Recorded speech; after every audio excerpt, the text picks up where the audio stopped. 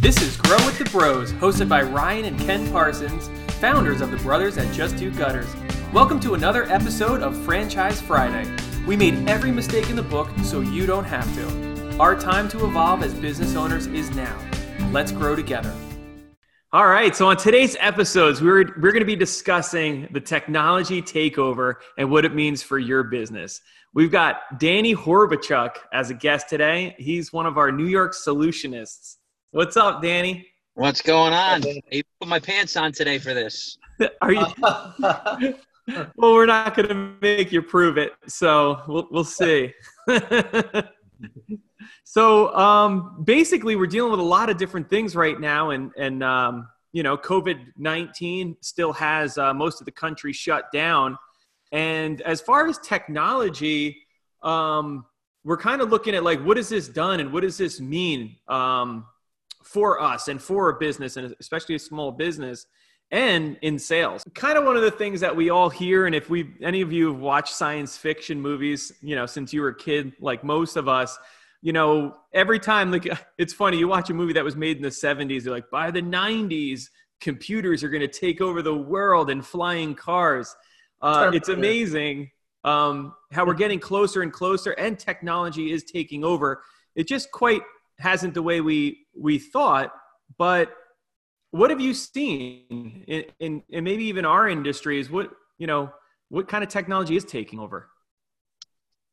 Well, for us, I mean, one of the biggest things is using tablets on appointments and sending estimates via email. That's a big difference over what we're seeing with our competition. A lot of whom are still using paper. You know, they're writing numbers on business cards. They're writing paper receipts out. There's some other companies that seem to be, you know, in the same realm that we're doing, but I don't think anybody's at the level that we're doing it at yet, as far as dealing with the CRMs and stuff like that, like we are.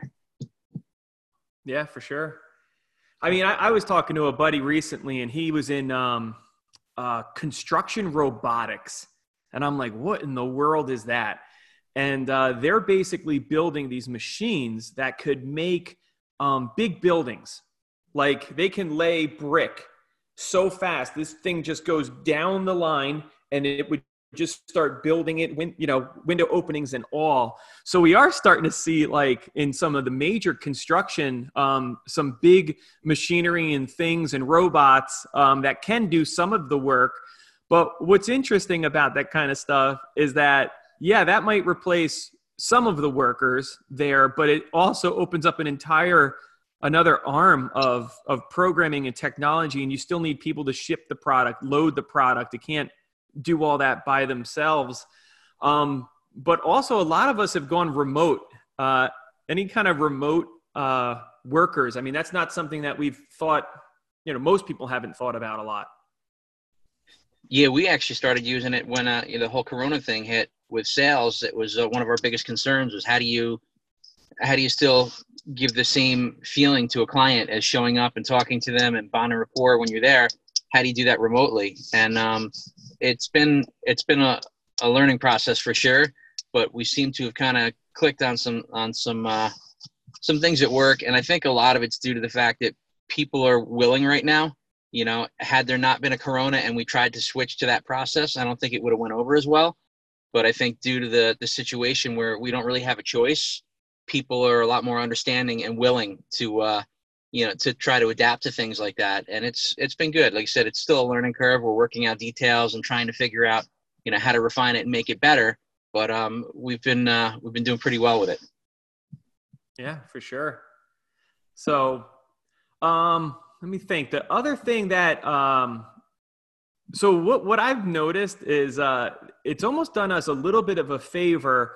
For a while, we have combated people that don't want to meet, right? They're just like, whether they don't see the value in meeting, like, can't you just come? It's just gutters. What's the big deal? To people that sincerely, you know, can't or don't want to meet because they work in the city, and by the time they get home, they don't really want to spend time with us. They want to spend time with their family. In some way, I think this helped us. This new program to most people called Zoom. It's now like your mothers and grandmothers and grandfathers, like everybody has, I think, gotten a taste of using this technology. So this has possibly, I think, helped us, go into that, right? Yeah, it has. I mean, typically a lot of the younger generation are the ones that are like, do I really have to meet? It's just gutters. It's just this, it's just that. And a lot of those people we've been using FaceTime with for a little while anyway. So that whole generation, the younger generation, is more adept at it, and they're more willing to go that route. But a lot of times what we find too is that, especially on a full job like that, myself and Mario as well, especially Mario, you go out there and you do the estimate, you don't meet with somebody, you FaceTime, and then you end up with a next step agreement anyway. It's almost like they're using that first step as kind of qualifying you, before they actually meet with you. So it's still important to stay in communication with them. You can't just email them something, FaceTime them quick, email them, go over and walk away from it. Because a lot of times it still needs that additional step of going out there and meeting with them and discussing exactly what's going to happen. So it's a mix of old and new, from the way I see it. Do you see that there's going forward for the future? Do you think there's going to be less of a mix of old and new and more of the new? I think as the younger generation grows and gets older, I think you will see more of the newer style taking over, because that's the way they deal with things. I mean, let's look at the generation in school right now. They're going through learning from home. One of their biggest social interactions has now been taken away. So it's kind of almost training them on how to deal with people remotely.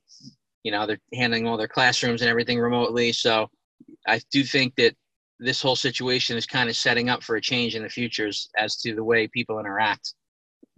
Yeah, for sure.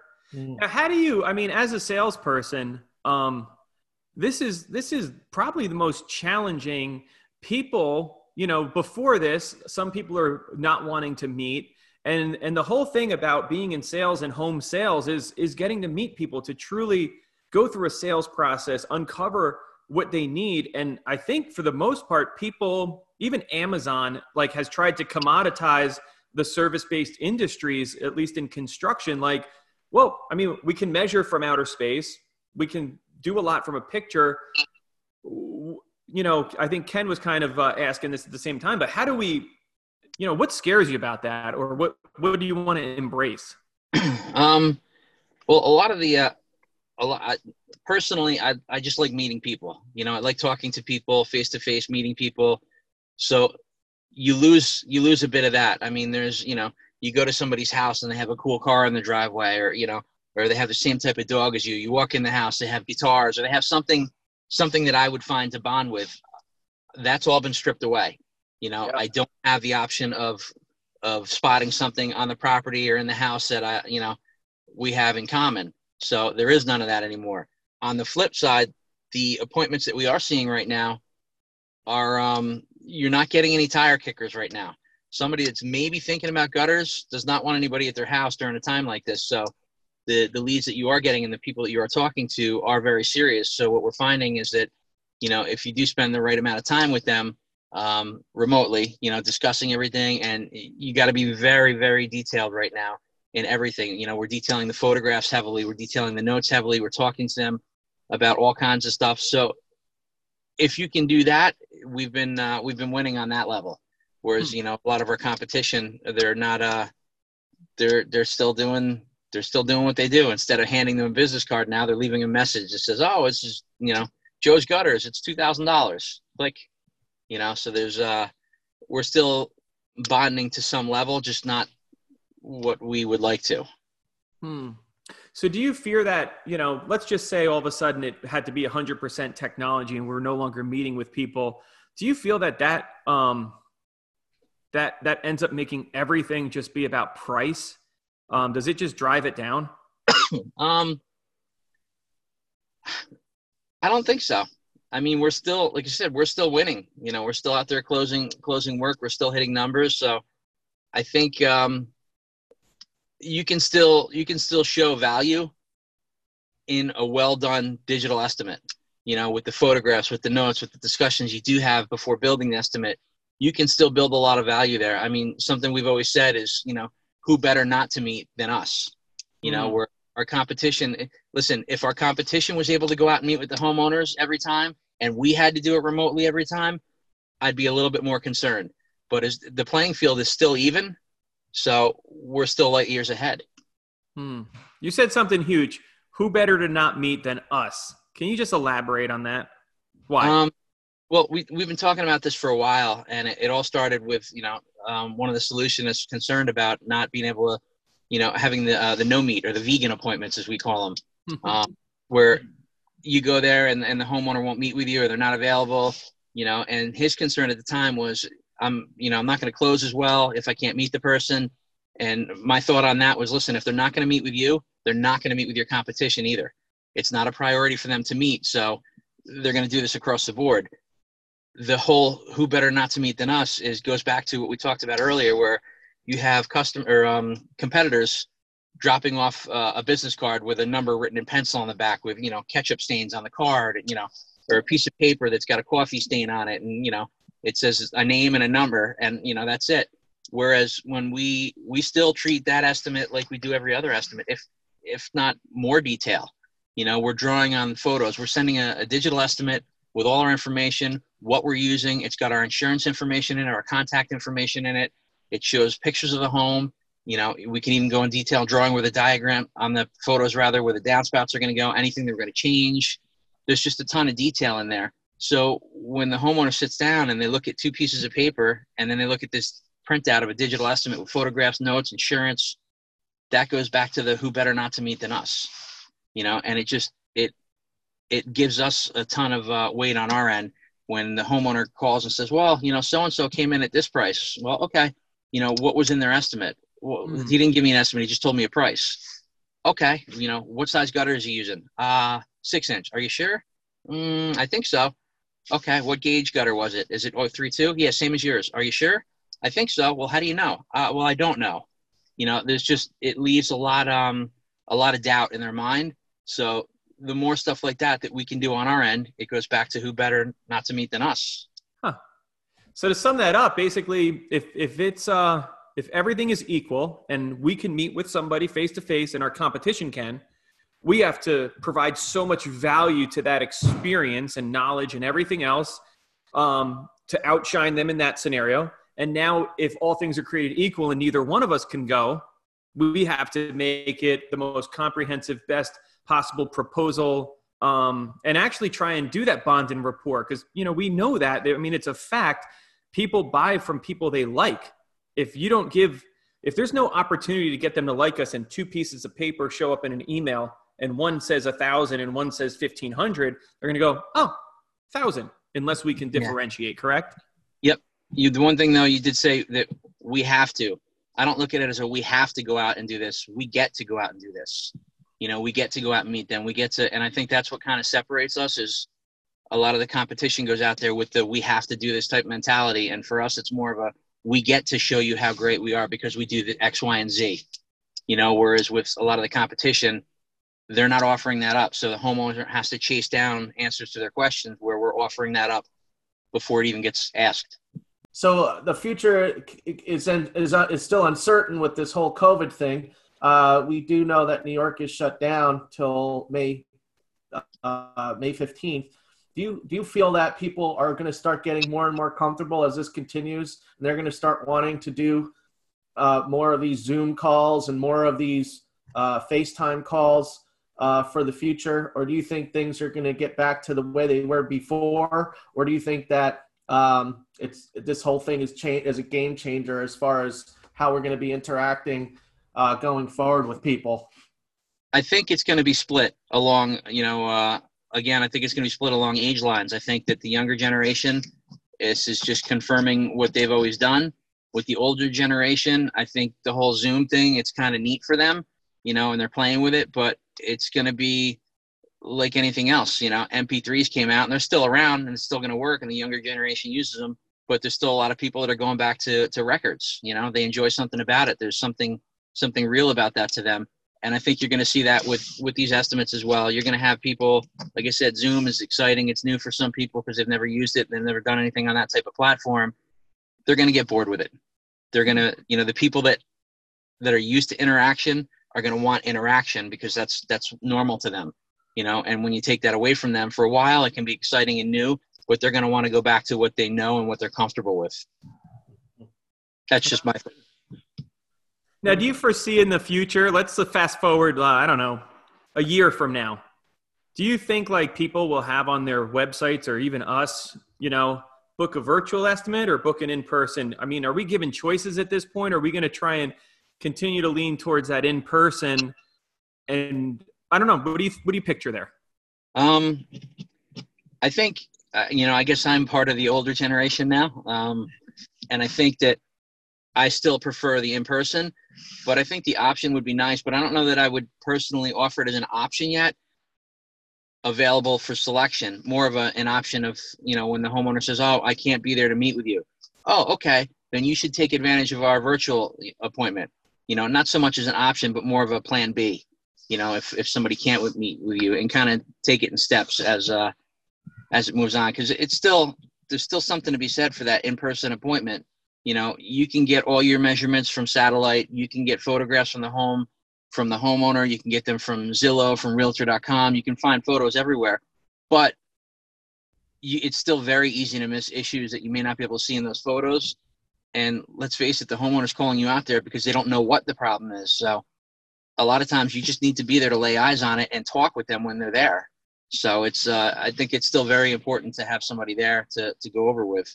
That being said, that it may not be my choice in the future. You know, it's going to be up to what the market dictates, and we just got to do what we've always done. We just got to adapt and adapt and perfect. Yeah. Yeah. I would also maybe add to that too. It's good to plan for both, right? Absolutely. You know, we already know what face-to-face looks like, and just to be ahead of the curve, it's good to have the technology down and the people trained on your team to be able to handle that too. So it's kind of like, you know, it's like we're playing football here. We have to prepare for offense and defense, and we have to do a little bit of both, it seems. So that's good stuff. You know, that's one of the things too that we've always trained. You know, since I've been here, we train all the new salespeople on.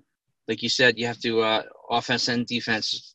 You know, you'll get called out to a house and they'll call you for a specific problem, and you know, oh, it's just the front gutter. I've always gotten into the habit of measuring everything and taking notes on everything. And that's come in handy quite a few times with this whole pandemic, where people call up and it's a past customer, you know, and, oh, we did the front gutters on the house. Now they're having a problem with the rear gutter. Well, it's fantastic because when I was there a year ago and we did the front gutter, I actually took all the measurements. I took the notes and I know what's going on back there already. So just being, you know, try to be prepared at all times anyway, you know, always plan going to be another pandemic, and you know, you'll be ready for it if it ever happens again.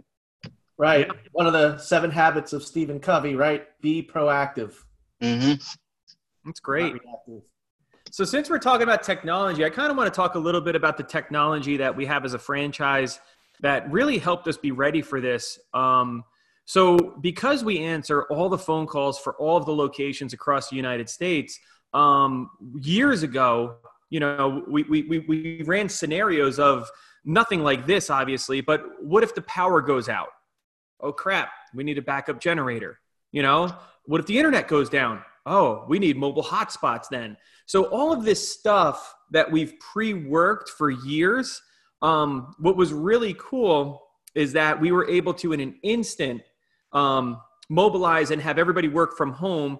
That obviously is not installing the gutters, but basically sales, the contact center, marketing, admin, immediately was able to work from home. And what was really cool about this is I think it was last year, possibly the year before, we made a switch. And we're going to talk about this in a little bit about when you change something, how quick are people to adapt and embrace change, especially in a franchise. But we went with, I'm probably mislabeling it, but we went with like the professional Microsoft suite, you know, and with our IT guy, basically everybody logs in through this email, and then you have to get an activation number to your cell phone and you make sure authenticate.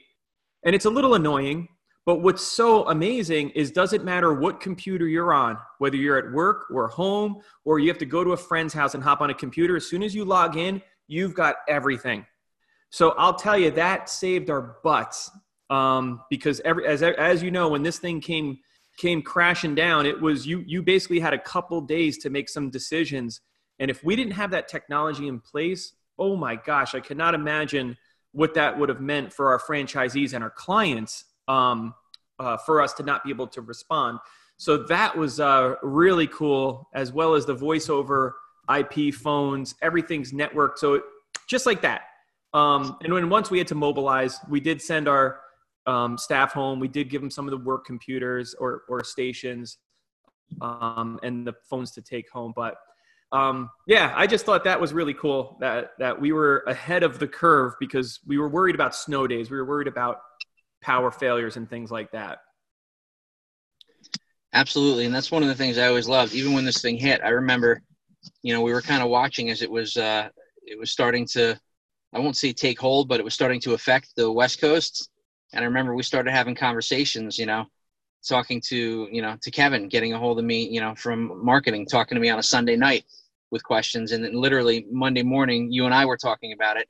By Tuesday, there was already plans in place, and it really hadn't affected New York dramatically at that point at all. I mean, there was a handful of cases in New York City, but we had already had plans in place and how we were going to handle this. And thank God we did take that time, because once it hit New York City, it spread unbelievably fast, and fortunately we had stuff in place and we were ready for it the best we could be. Yeah, no, that's cool. And Ken, you've worked remotely now for what, almost 2 years? Right. Tell us what that's like, what technology you're using and stuff. Well, I'm, basically I can run everything from the business from this right here, my iPhone. Right now I'm on my laptop, but most of the time I'm on my phone. And it's just, basically for my role, it's just communication and just being in front of people, following up. But yeah, I mean, my technology is pretty simple. It's text, call, or email. I would say I do mostly calling and texting. But yeah, it's really come down to, I never imagined when I first started this business, or even 5 years ago, that the gutter business would have so much technology involved in it. It's certainly, it just becomes, is becoming more and more important to having a successful business. And the more that you're, ahead of the curve on all these different things, it definitely makes business easier. But there's definitely sometimes that I really want to take this thing and throw it across the room. I call it phone rage. Have you guys ever had phone rage? Oh yeah. So, Ken, can I don't break. At least I got it pretty under control after going to phone rage therapy. I haven't broken a phone in several years. But yeah, remember when you used to have the Nextels that used to beep all the time in those flip phones? I'm literally laughing right now. It was it was just so awesome, the feeling that you would get when you could just take that thing in your hands and just snap it like you're just, break it in half. It was just one of the best feelings in the world. These are, I couldn't imagine this would be a little bit tougher to break. But anyway, yeah, so yeah, technology has been very good for me, being able to work remotely, which I never thought would ever been able to happen, especially, starting on a truck. That's how I started as an apprentice 21 years ago. So I think that what I'm seeing is that in the gutter industry, it's going to continue to advance technologically. I think a lot of things are going to happen differently, especially as a result of this. I think this whole COVID thing has definitely catapulted us forward faster when it comes to it. But that's one thing that's really important in business, is that you got to play out these scenarios in your head. And I think that's one thing that we do really well here, is that we plan around everything, marketing, technology, all the things that we've done with our call center, and making it easier for our franchisees to be able to interact seamlessly with their clients and with their employees. And I couldn't imagine if we didn't have all this technology and the things that we have in place and the people that we have in place, business would be pretty miserable. I would think, if I thought of it in a different situation, especially if we were still not using technology and using paper, it would be It would be a mess. We'd be dead. And it was a mess. It was a mess 10 years ago when we were doing it. So I can't imagine being in business today and still operating at that kind of level and dealing with that kind of stress. This is much easier to deal with stuff here. And what's cool about technology is that it keeps, even though we're not able to be face-to-face, I feel like in my role, and to answer your question, I've been able to stay very in contact. I mean, me and Danny talk on a very regular basis, and it's like, it's not the same as being there in the same room. And I love that, being able to come back to New York, to corporate, to see everybody. But as far as from a business standpoint, I think that we haven't skipped a beat, or I haven't been skipped a beat when it comes to my role in the company and how I interact with everybody in the team. I feel still works just as well, or maybe even better, with the way things are here. And I think that that's good, because if we can have people be able to work remotely, I think that's just another feather in the cap of being flexible and being able to be able to handle things when problems come up like this. You're able to adapt very quickly when you're ahead of the curve on that. Absolutely. That's good. So one more piece of technology I wanted to talk about, and then Danny, we're going to dive a little bit into your sales process. You recently started using a drone on some of your estimates, and while everyone, thinks, holy crap, that's awesome, I'm going to go buy a drone and do that immediately. You found out quickly it is and it isn't as simple as that. Yeah. Well, first tell us why you wanted to do it, and then tell us how you had to go about doing it. Well, we would have our sales meetings every week, and the head of the production department, Joe, would come in and we'd talk about things, and we were finding a lot of the problems with callbacks were stuff that we couldn't see from the ground when we were doing estimates. You wouldn't be able to see, like, there was no drip edge, or if you couldn't tell, there was a section of rotted fascia board. It looked okay from below, but when they got above it, said if you could have saw it from up there, it was really evident. The other thing I love using it for is the homeowner, and we've all had these people, and we're like, oh, no, those trees are nowhere near my house. I won't get any leaves in my gutters, and the tree is 18 feet away from the house, and it's 150 feet tall. So the drone is fantastic for that, because, I can literally hand them my iPad, send the drone up, and show them everything in the gutters, and, their jaw hits the ground like, that's in my gutter? I'm like, yeah, that's the drone right above your house, so I like it for that. But going back to what we were talking about earlier, when we originally talked about it, Ryan, you had the drone and you're like, oh, I have one. This is great. So I'm like, all right, awesome. And I tend to research things to death. So instantly I went online that night and I went, oh, wait a minute. This is not as easy as just going out and sending the drone up over somebody's house. For business, and they're getting to the point where you're going to need it for recreational as well. You need to apply for an FAA license. You need to take a test, and you need to become a licensed FAA. It's a FAA Part 107 pilot for commercial drone. So it was a lot more intense than I thought it was going to be. I figured, we just walk out, throw this thing on the ground, send it up in the air, take some pictures, and we're out of there. It ended up being, I took some classes on it, some flight training. I took some classroom time on it and studied for weeks to take this test. And it's an FAA pilot's test. I mean, I had to learn about, airspace around airports and stuff like that, where you can fly, where you can't fly, what the restrictions are. And so many people out there aren't aware of what these restrictions are, but the fines can be tremendous, especially if you're using it in a commercial world without your license. And like I said, there's been a lot of talk about a revised test for basically, just anybody that wants to fly one not commercially.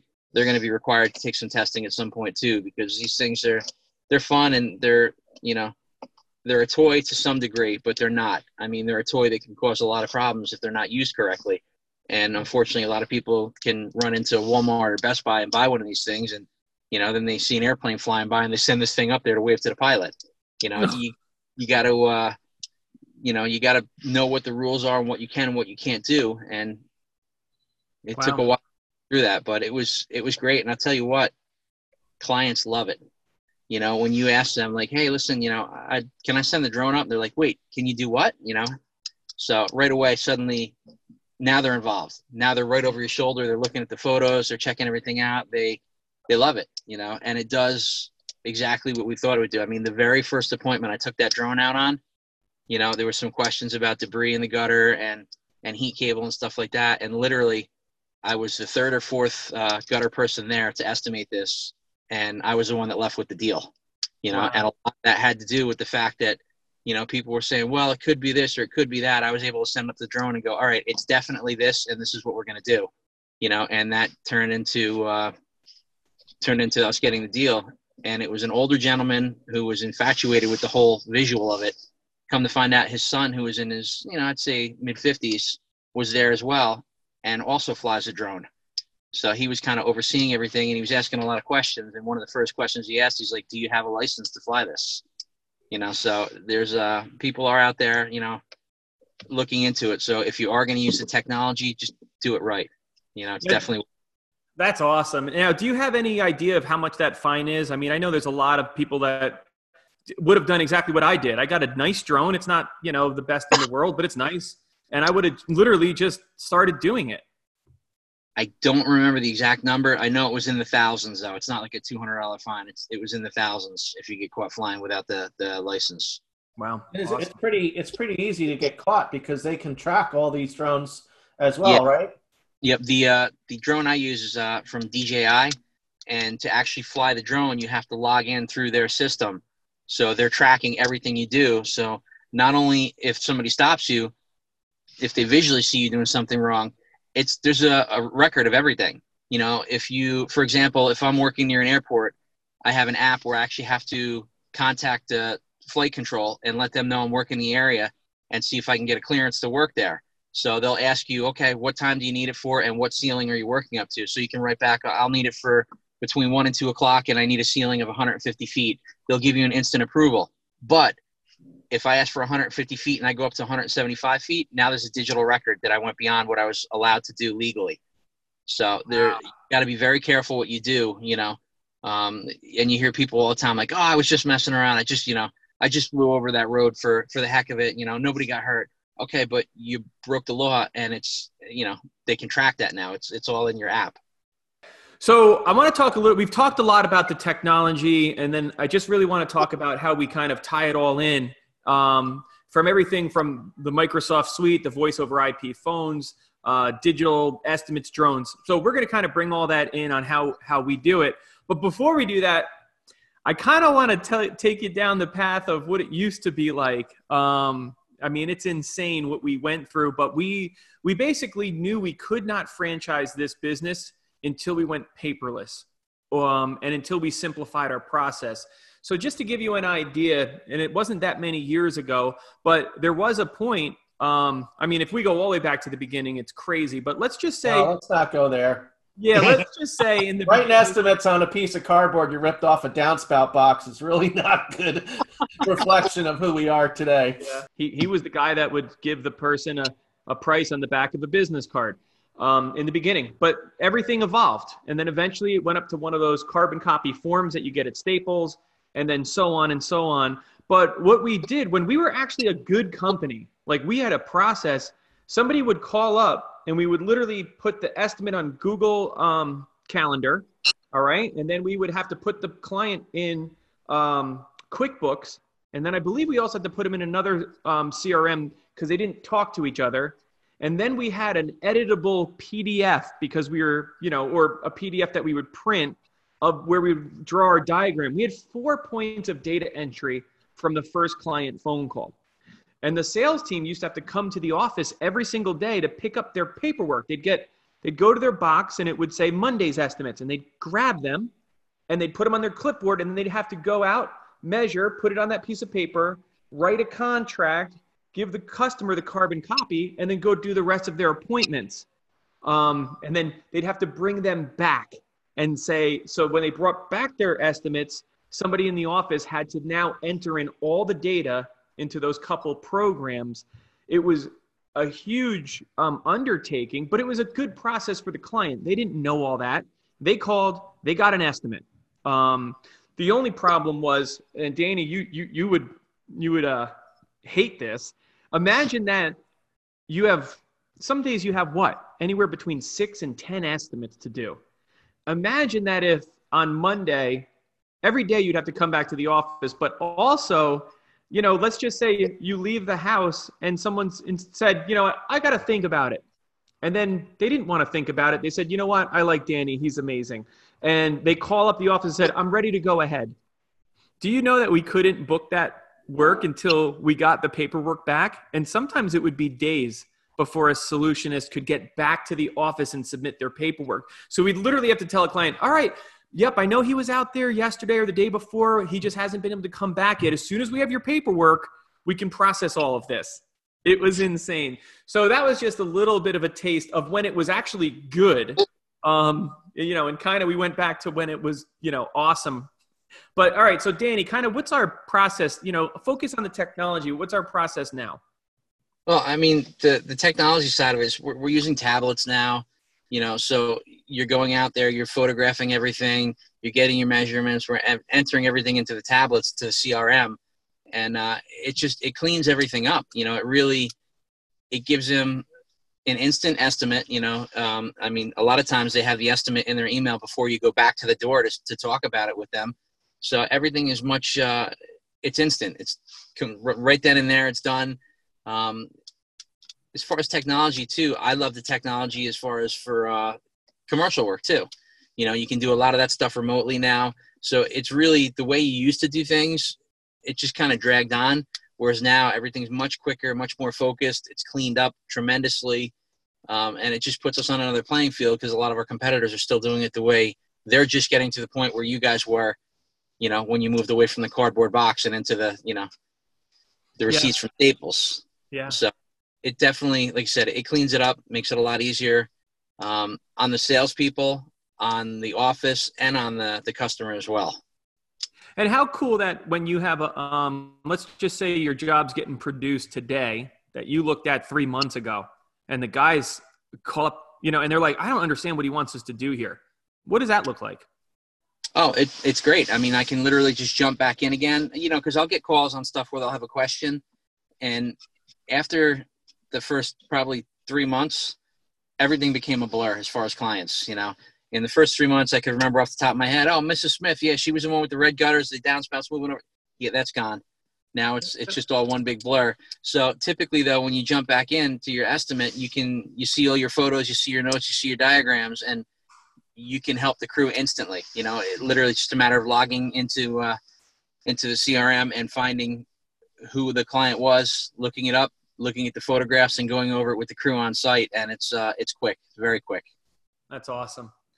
So there's a lot of people. I remember back when the iPads came out, everybody felt like if they could get an iPad for business, their problems would be solved. And what I found is that didn't solve the problem. It actually made it worse if you didn't know how to use it. So it basically, we just made a digital mess instead of a paper mess, because now we had an iPad. So now we had pictures saved over here. The pictures were on the iPad that we had to now email ourselves or the client, because the actual bid was still on a piece of paper. And then before you know it, we've got pictures somewhere. We've got, you know, the contract somewhere else.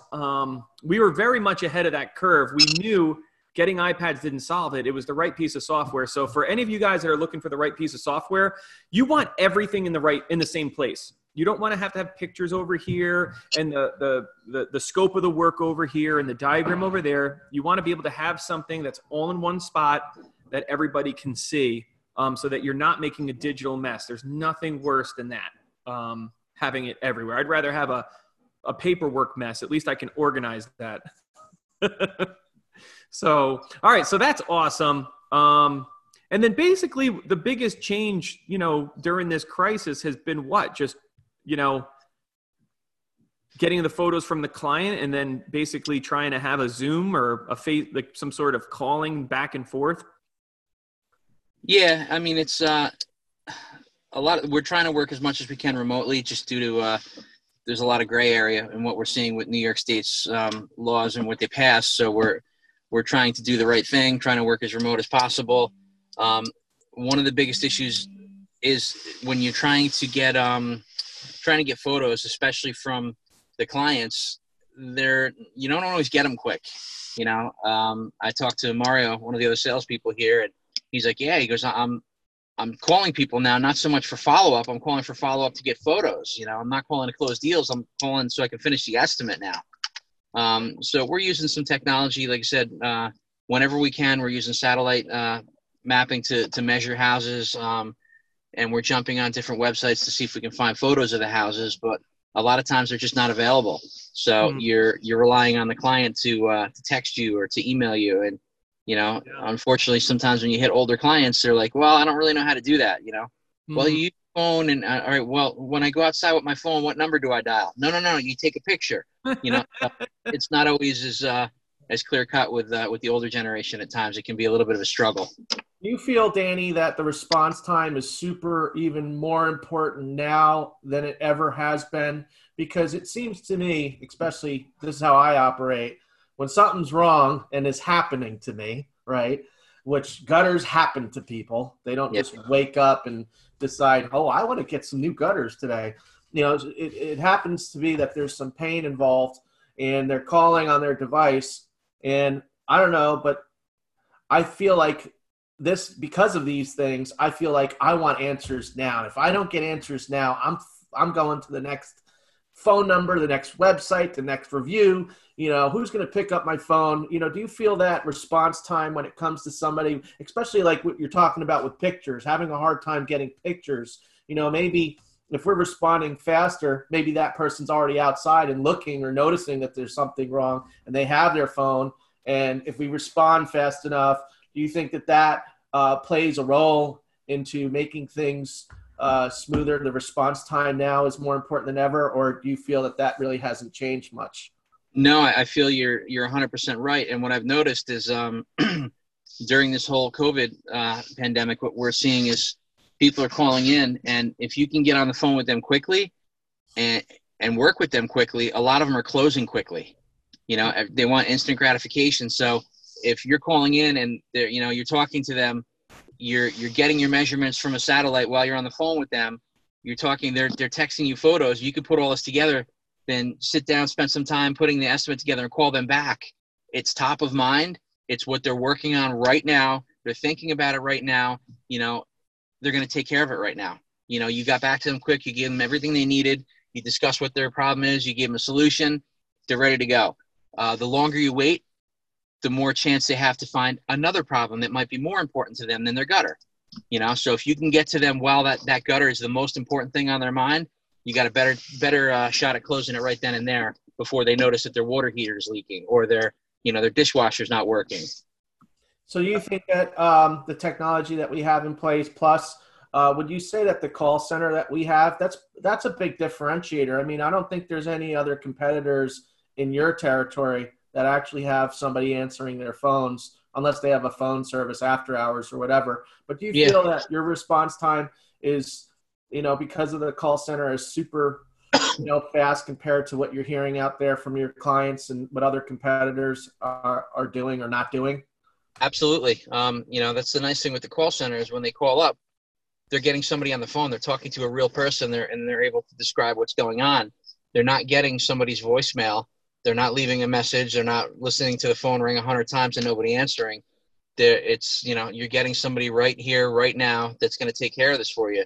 And that makes a huge difference because, like I said, attention spans can be short, especially when, you have a lot of stuff to do at the house and, maybe they call and leave a message for their gutters and it takes a day or two for somebody to get back to them. But in the meantime, that front window that was broken or the garage door opener that wasn't working, that person answered the phone. Guess who just got the expendable money they had that week? Not you. That's a great point. So our competition is not always our competitors. Our competition is whatever project just trumped the importance of the one that we were thinking we wanted. Yeah. Right. And here, the moral of the story is we all have access to the same technology. That same guy might have the latest iPhone, but he didn't clear his messages. And then the other person might answer every phone call. So it's not about having an iPad. It's not about having the latest phone or even really good software for your company. It's about utilizing it, and it's about solving problems for your clients quick.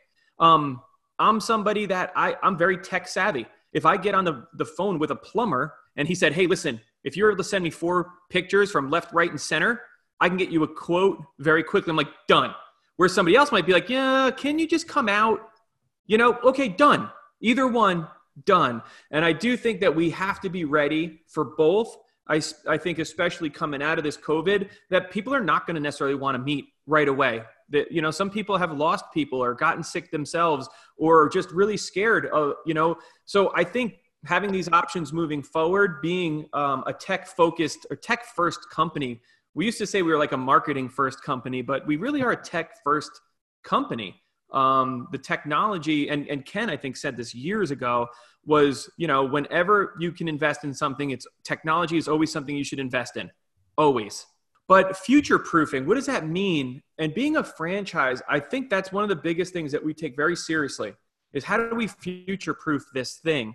And everything that we've talked about, I mean, we're able to do a franchise wide update. When we moved from hosting our own email on our own website to moving it to the Exchange server through Microsoft, guess what? It was a pain in the butt. And we had to figure all that out. We had to work with the IT, and then we had to work with our franchisees to then get them to reconfigure their email and move over to this new one. It's a pain in the butt, but guess what? It was worth it, sitting where we are now, especially among a pandemic.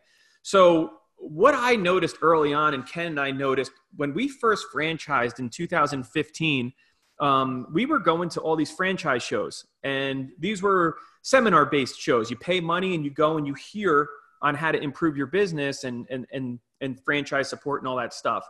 And what was really alarming to us at first was that we're sitting at a table with, whether they're service-based or whatever, and they might have had 200, 300, 1,000 units or locations or franchises. And what was kind of crazy was they were talking about how they were having a hard time getting reports from their franchisees. They weren't submitting them. They were still using paper-based things. And Ken and I felt really cool about ourselves for a second, where we're like, oh my gosh, we're completely paperless and we're digital, and man, we can see everything in real time. But it kind of hit us a little bit later. It's like, it's not because they don't want to.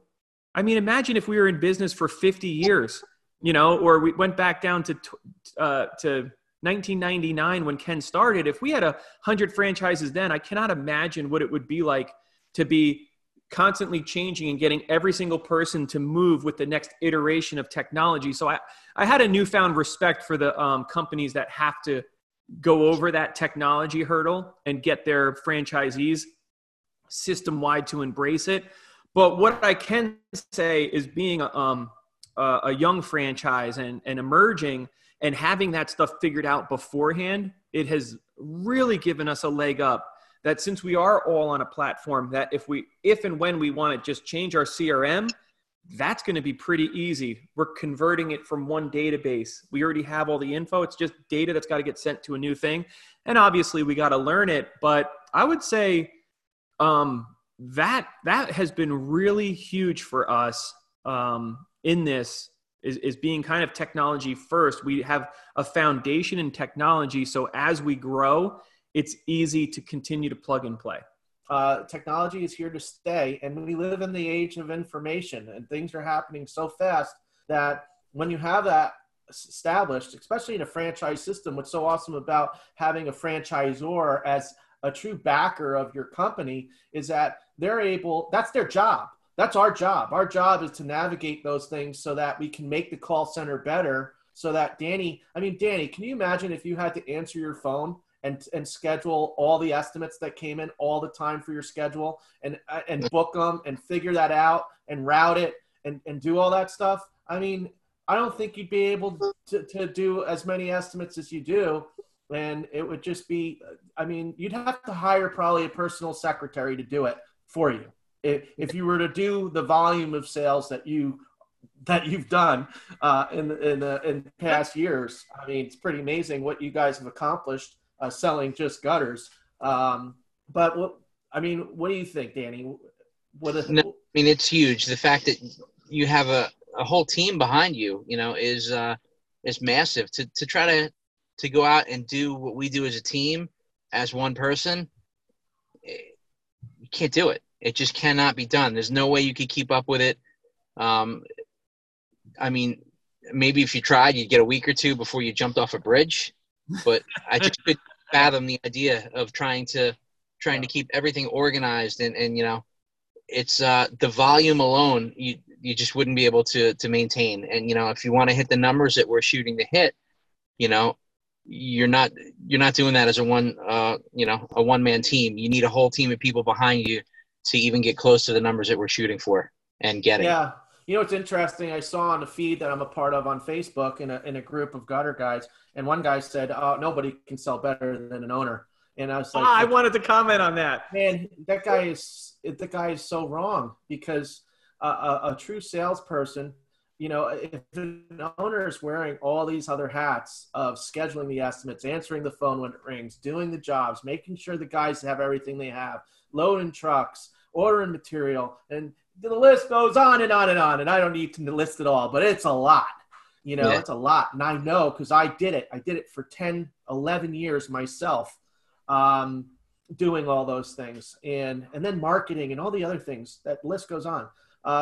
You know, it's a huge undertaking, and being able to scale a business, if that's what a person's goal is, to scale your business and to be able to create more opportunity and get to multiple trucks and things of that nature, there's no way that you can sell better than somebody like you, Danny. I could never sell as much as you, because my brain is in so many different places, you know.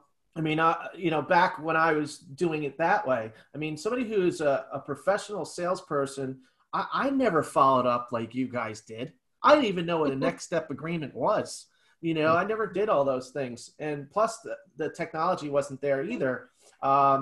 You know, can you speak a little bit to that? You know, I guess it can work for somebody. It just depends on what they want with their business. But, you know, I really feel that if somebody wants to grow their business and is an owner of a business, that's one of the tool belts that you need to drop off very quickly, because sales guys can run circles around owners. Yeah, I mean, I think I get what the guy was saying as far as, you know, nobody's gonna pitch your company like you, because nobody knows it like you. But the problem with that is volume. You know, you're so limited to what you can get to that, you know, on that side, he has no argument. You know, no disrespect to the guy. I'm not even sure who it is, but you just can't be expected to hit large numbers. And you know, if he's okay with where he's at with the, you know, whatever his yearly number is, that's great for him. But if he's looking to grow, he's not going to do it on his own. He's going to need people. And, you know, one of the first things I think you need is a salesperson, you know, somebody that's dedicated to go out there and focus on it. And, you know, a lot of times the sales, if you don't get them on the spot, it just requires a little bit of nudging. So think about all the times where, you know, these owners have just dropped the ball. Like, you know what, that guy didn't close. He's not going anywhere. I can't tell you how many times I've called people back, even though I didn't want to, because in the back of my head, it was, this isn't going to end up going anywhere anyway, you know. And then you call the person back and they're like, oh yeah, you know, I'm ready to go, but I think I need to add this, this, and this to it now. So now that client that you were willing to walk away from because you're pretty sure it wasn't going anywhere, you just did your job, did your follow-up, and suddenly now, you know, an $800 job is a $3,500 job because they need more from it, you know. So that's where the salesperson is going to come in. That's their job, is to follow up. And usually owners don't have that time that you just said. You know, we're thinking about the next estimate, the next job, the next thing I got to do, and I got to get this thing done. So I can't really put a bond and rapport and put all those little nice little bells and whistles and things that you're able to promote value, right? There's just no time to promote value. So, yeah. We have the data. I mean, having 12 locations and a mix of owners that sell and salespeople, it definitely runs the gamut. I can't say that the salespeople always outsell the owner. I mean, obviously everyone makes, you know, different decisions and they have different salespeople, but overall, the owners that get out of selling, typically once they get the right salesperson, I can't tell you that any salesperson, but once you get the right person, they absolutely destroy what the owners were able to do. Danny, I mean, you rose to the top very quickly. I mean, one of your best years, you sold over 1.6 million, right? So, yeah. Honest. Tell us about that. I could never. I know. I've been doing this business for 21 years, been in construction my whole life. I don't think I could ever do that unless I was totally like in a position to focus on sales 100% of the time. It's a huge accomplishment, and tell us about that. That honestly, that's not my accomplishment. That's the team's accomplishment. It's not. I could never take credit for that solely because I couldn't have done it solely. I always tell people all the time, I'm not a salesperson. I was never really a salesperson. I was a musician. Ken and I met through that. And he brought me on board here. And to be honest with you, I really had no interest at first until I came in and met everybody and saw what this was all about. And it's a team. It's not a lone wolf operation. There's no way you could hit those numbers without a full support team behind you. And to be honest with you, it didn't feel like work. Things just fell into place. Everybody was firing on all cylinders. Everything was dialed in and working the way it should be. And it just, that 1.6 million was never on my radar. That wasn't the goal. It wasn't about hitting a number and breaking a number. It was just doing what we do every day and the team all working together. And then I remember getting a phone call. I think Ken called me and he's like, "Hey, you're going to hit that goal this year, aren't you?" And I honestly, I had no idea how far along I was because we were in the peak of our busy season. And, I'm embarrassed to say I might not have been looking at my tracker as much as I should have because I was following up and chasing stuff. But, yeah, I just remember looking at it going, oh, wow, that's within reach, and like I said, it didn't feel like work because the team is there, the systems are in place, and the machine, when it's working the way it works here, it doesn't feel like work. It just happens. Wow. No, that's awesome. And you just kind of, you made me remember a bunch of technology. We didn't even highlight the amount of technology that we have in marketing, to be able to produce those leads. It's just enormous amount of stuff and time and technology and programs that we have to be able to get the work for the people in the call center, to put the work on your calendar for you to get it done, to get to the guys. It's absolutely amazing. But as we wind down here, I definitely want to, if you're a business owner, it is your job to stay ahead of the curve. And if you own a franchise, it is more than ever your job. You have to be staying ahead of the curve because your franchisees or people are going to be begging for it, saying, what about this? There's programs that do that. Why are we doing it this way? You don't necessarily want that pressure. You want to be the one that's ahead of the curve. And Ken and I have been really good at that. I mean, couple highlights. We were the first ones. I mean, if anyone's been in business long enough, the day of the Yellow Pages was awesome. There used to be one way for people to find work. You'd go into the Yellow Pages and you'd open it up and you'd go to G and you'd find gutters. And then, it was a battle for the ad space, a half page, full color. No, just do a 3/4. They add better. Right side of the page, left side of the page. Holy cow. But you know what? That's what we had to do. And we were awesome at it. We started designing really good ads. We started to change it and we started to really take a huge part of the market share. But we were the first ones to notice that it was going to go digital very soon. And the cost to acquire a client through the Yellow Pages was getting very costly.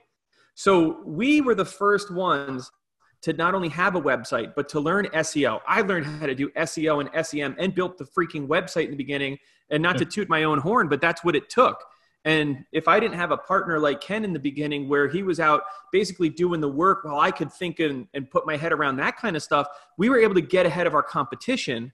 And I remember clear as day pulling out of the Yellow Pages, and it was dying. It wasn't like we saw it 2 years ahead of time. We just noticed less and less. They want more and more money, and our competition keeps going bigger with their ads, and we were like going smaller. Finally, we just pulled out, and we crushed it on the internet. We were literally 10 years ahead of them by the time they figured out that it wasn't in the Yellow Pages anymore. So all of that kind of stuff. At the end of the day, we don't want to be Blockbuster, and if you're listening to this and you're like, what's Blockbuster? That's even better. But you don't want to be left in the dust. People are asking for it. You have to look at what's happening. People are already saying, I don't really want to meet with you. Like, can't you just do an estimate over the phone? Like, I mean, you've done how many you've been in business since 1999, and they're right. Ken, me, you, we could look at a house from the driveway and guess within probably a couple $100 how much the project will be, but we don't want to commoditize our business that much. But if that's what they're asking for, we can't stay in and say, you know what?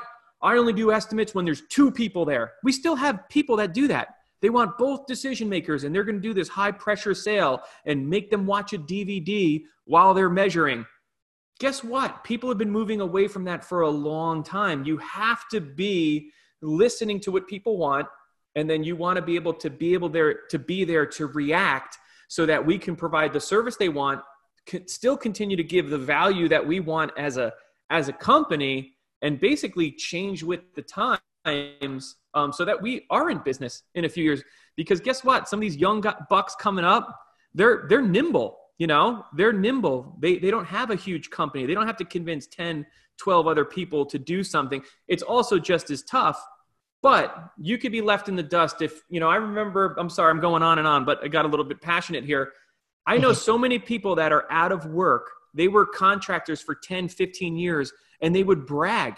I never advertised. The only advertising I ever did was these pens. I don't have to. All mine's word of mouth. And when the word of mouth dried up with the internet, and they were literally out of business. I know people that are not even in the trades anymore that were very successful business owners, but they did not see the writing on the wall. Like we discussed earlier, their heads were too close to the business where they were doing the sales, the install, that they couldn't see it changing around them. And then when it dried up, they're like, I need to get a website. And then clear as day, we could probably do a whole nother thing. But basically, we have to stay ahead of the curve. We rely on people like you, Danny, our clients. Everyone is telling us where it's going. We just have to listen and do it. It's very hard to survive something like this or some of the things that we've went through without a team. And I think that's the biggest thing that I love about what we're doing and how we're changing the industry is that, you know what, it's not about me. It's not about Ryan. It's about guys like Danny and other people that are on our team and other franchisees that are passionate about gutters and wanting to make a difference in the industry. And I think that's something that, makes it easier for guys who might be struggling is that, hey, there is something out here that can help you. And we could all put our heads together on this. And, that's one way when something like this can happen, we can, instead of it happening to us and us having to go on the defense or on the offense, we have somebody that's already done that kind of work and legwork for us. Or we have a group of people or team members that are professionals in different areas of the business. We have professional marketing people. And there's professionals within that there's professional sales guys and professional business strategists on our team, professional people that are trained to answer phones. And that's what they do every day. And they love it. Yeah. That's the difference between, I could never go back to being an installer, owner, operator, installer after knowing what I know now, because it can be a lonely place when something like a pandemic happens or a great recession happens or the .com .bomb happens. All these things have happened within our lifetime. Yep. And having a team is really what helps you to survive these things and come out better for it on the other side, because you're all helping each other. And I really think that that's something that's super important right now, even though we're social distancing and pretty much quarantining. I think teamwork is more important than ever.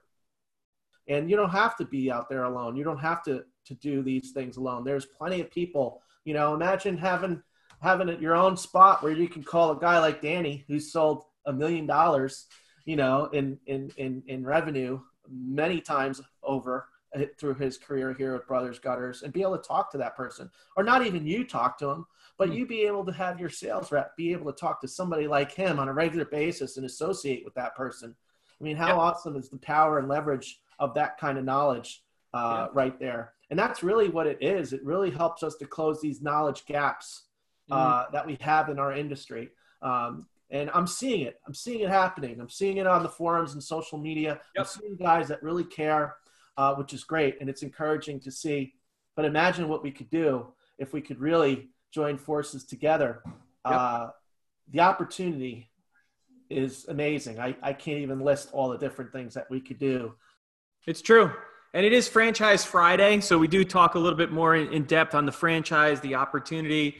And we love the idea of guys that are in the business converting to a Brothers That Just Do Gutters franchise for basically all the reasons that we listed in this podcast today. And I love the analogy our business coach gave us recently. If you're looking at your business and let's say you're on the beach and your job is installing and doing everything, you're literally on the beach. You're in it. You're like building the sandcastle. You can't see very far. But then a little bit further back, you have people that are on the beach that they might just be sitting there and they can look, they can see the water, they can see, the sand, and they might be able to see a shark or something that's a little bit further out that you can't see. And then what's really cool is you got the lifeguard, you got the lifeguard that's the highest up that he can see the furthest. And I feel like we're at that place in the franchise and even a little bit higher, where we can see maybe the geography or the whole, the tsunami that's coming in from farther away that's not going to affect that beach for a couple days. So that's what it's all about, is how far can you see in your business? And the more involved you are in it, the less you can see. So I think that's one of the biggest advantages of joining the Brothers That Just Do Gutters, or even any franchise, is that they've done a lot of that stuff. They've already figured out the best way to build a sandcastle or whatever it is. And now it's all about not letting things happen to you and not playing defense all the time, but strategizing that offense. So our biggest goal is to help people to go from 0 to 100 miles an hour as quickly as possible. And we've already seen it.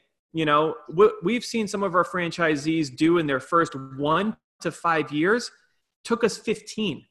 And we didn't even do it as profitably as they've been doing it. So that's what's been unbelievable, is Ken and I had to bang our head against the wall for years. Danny, you had to bang your head against the wall for a few years as we're still evolving, and now the collective of all of us doing this over and over, when somebody signs up day one, holy cow, they're getting to where we were in 10, 15 years in a year or two. And that's the cool thing about franchising.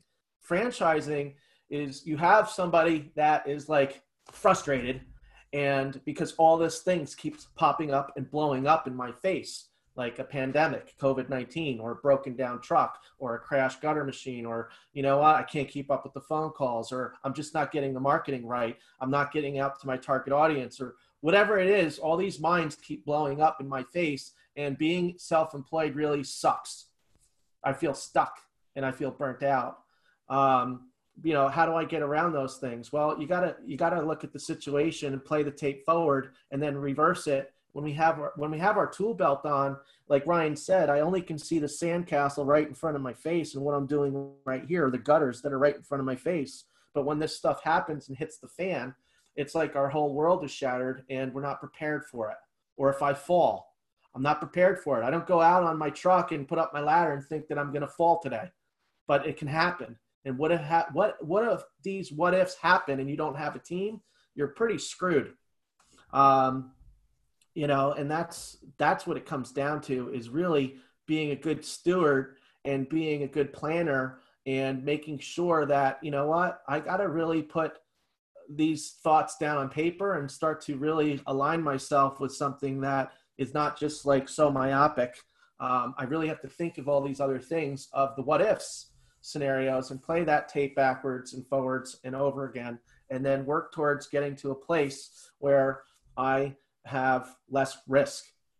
It's utilizing technology, having it make your business simpler, never more complicated. If technology is going to make it harder, it's not the right technology. So make it simple, utilize technology, build an amazing team. That's all we got for you today. Thanks for joining us, and we hope you implement at least 1 or 2 nuggets from this episode that will give you the confidence to grow. Subscribe to our podcast to stay updated and grow with the bros.